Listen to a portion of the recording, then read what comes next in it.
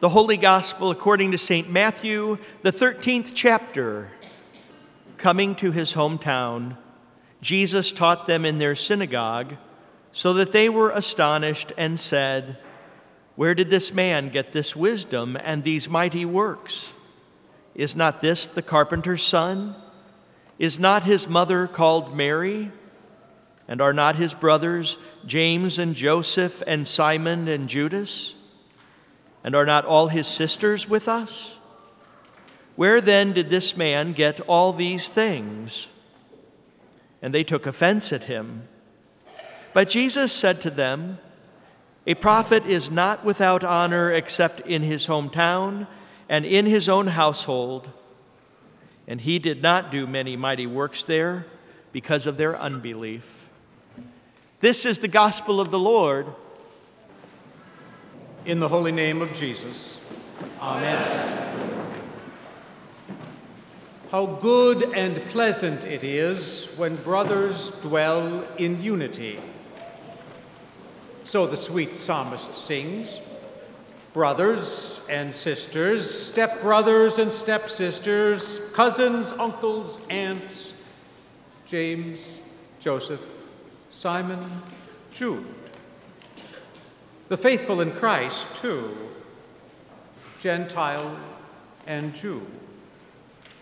How good and pleasant it is to dwell in unity.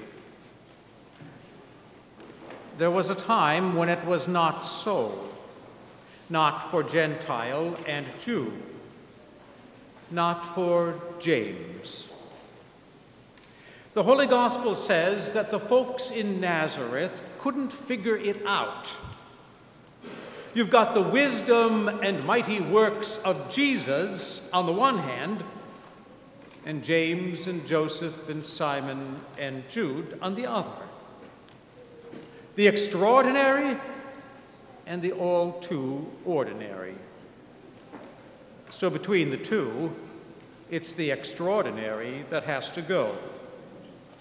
They took offense at our Lord, and so he did not do many mighty works there because of their unbelief.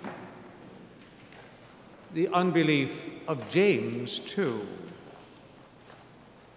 The earliest witnesses say he was either Joseph's son from a previous marriage or our Lord's cousin, the son of Uncle Clopas, who walked with our Lord on the Emmaus Way.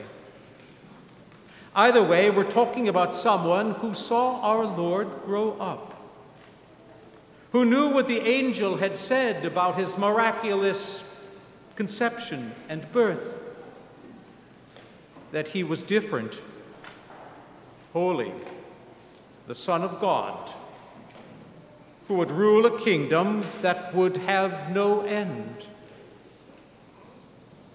Jesus disturbed him, to the point, the Gospels say, that he thought him to be out of his mind, in need of serious help. Though no one had challenged the veracity of anything he did, all those mighty works, he was either full of God or the devil. And for a time, James opted for the latter, though he always kept hanging around. Because Jesus doesn't let us go, doesn't run away from doubters or agnostics or self-righteous Pharisees either. He seeks until he saves the one sheep that is lost, that's wandered off and away. He waits for the prodigal who is dead to him, too. Never hangs up, always keeps the porch light on, over a sign that says, "Welcome home," so that you can say, "His banner over me is love." Just when our Lord and James finally felt their mutual embrace, we don't know. But we do know that our risen Lord appeared to him one-on-one just as with Peter and Paul, and that the scales of doubt and deep dislike fell from his eyes too, so that he was there with the rest when the Spirit came like the rush of a mighty wind, and he too proclaimed the splendors of God's mighty works in Jesus, as the Spirit gave him utterance to do. And it was he, of all people, who was ordained first bishop of Christendom's first church, a shepherd in Jerusalem of over 5,000 newly found souls. Such is the grace of God that pursues also you. So let the lowly brother boast in his exaltation. For here the Lord commands a blessing for every one of you. Whether you right now are financially secure or struggling to make ends meet, whether everything is picture perfect, literally so, or whether there is much of which you are ashamed and would keep in the closet if you could, here, for all of you, together and alike, receive the one holy gift of Christ in you. The past shall be forgotten, a present joy be given, a future grace be promised, a glorious crown in heaven. And we can say all that because of the wisdom given to James, who, as you heard, presided over a convocation of all the apostles and pastors of the Jerusalem church. Is there one church for sinners and another for saints?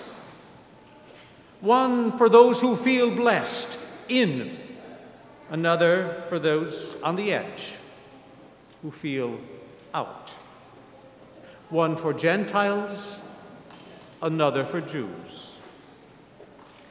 Some said you've got to be a Jew first to get in on the goods that God gives in Jesus. Jews didn't eat with Greeks. Could all those Christians who had grown up Jewish, stridently played by the rules, and had never dined with anyone but their own, now drink out of the same chalice as those once deemed pagan sinners? Two separate communions is no communion at all. No separate but equal.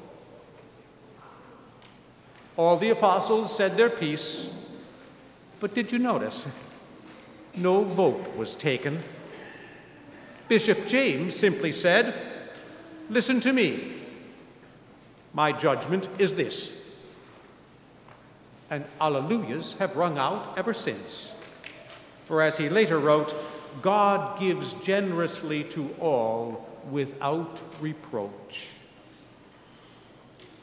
Your baptism is the final word. And if your ears are clogged and your memory is wearing thin, then Christ's body and blood can revive you from within and let you say all over again, I am a child of Abraham, a son, a daughter of the living God. I am a brother, a sister of Jesus Christ by adoption and grace, and so an heir of everything that is his. His resurrection is mine. His welcome home with thunderous angelic applause. His never-ending life that can never die again. No wandering off for me again. His cross is mine too.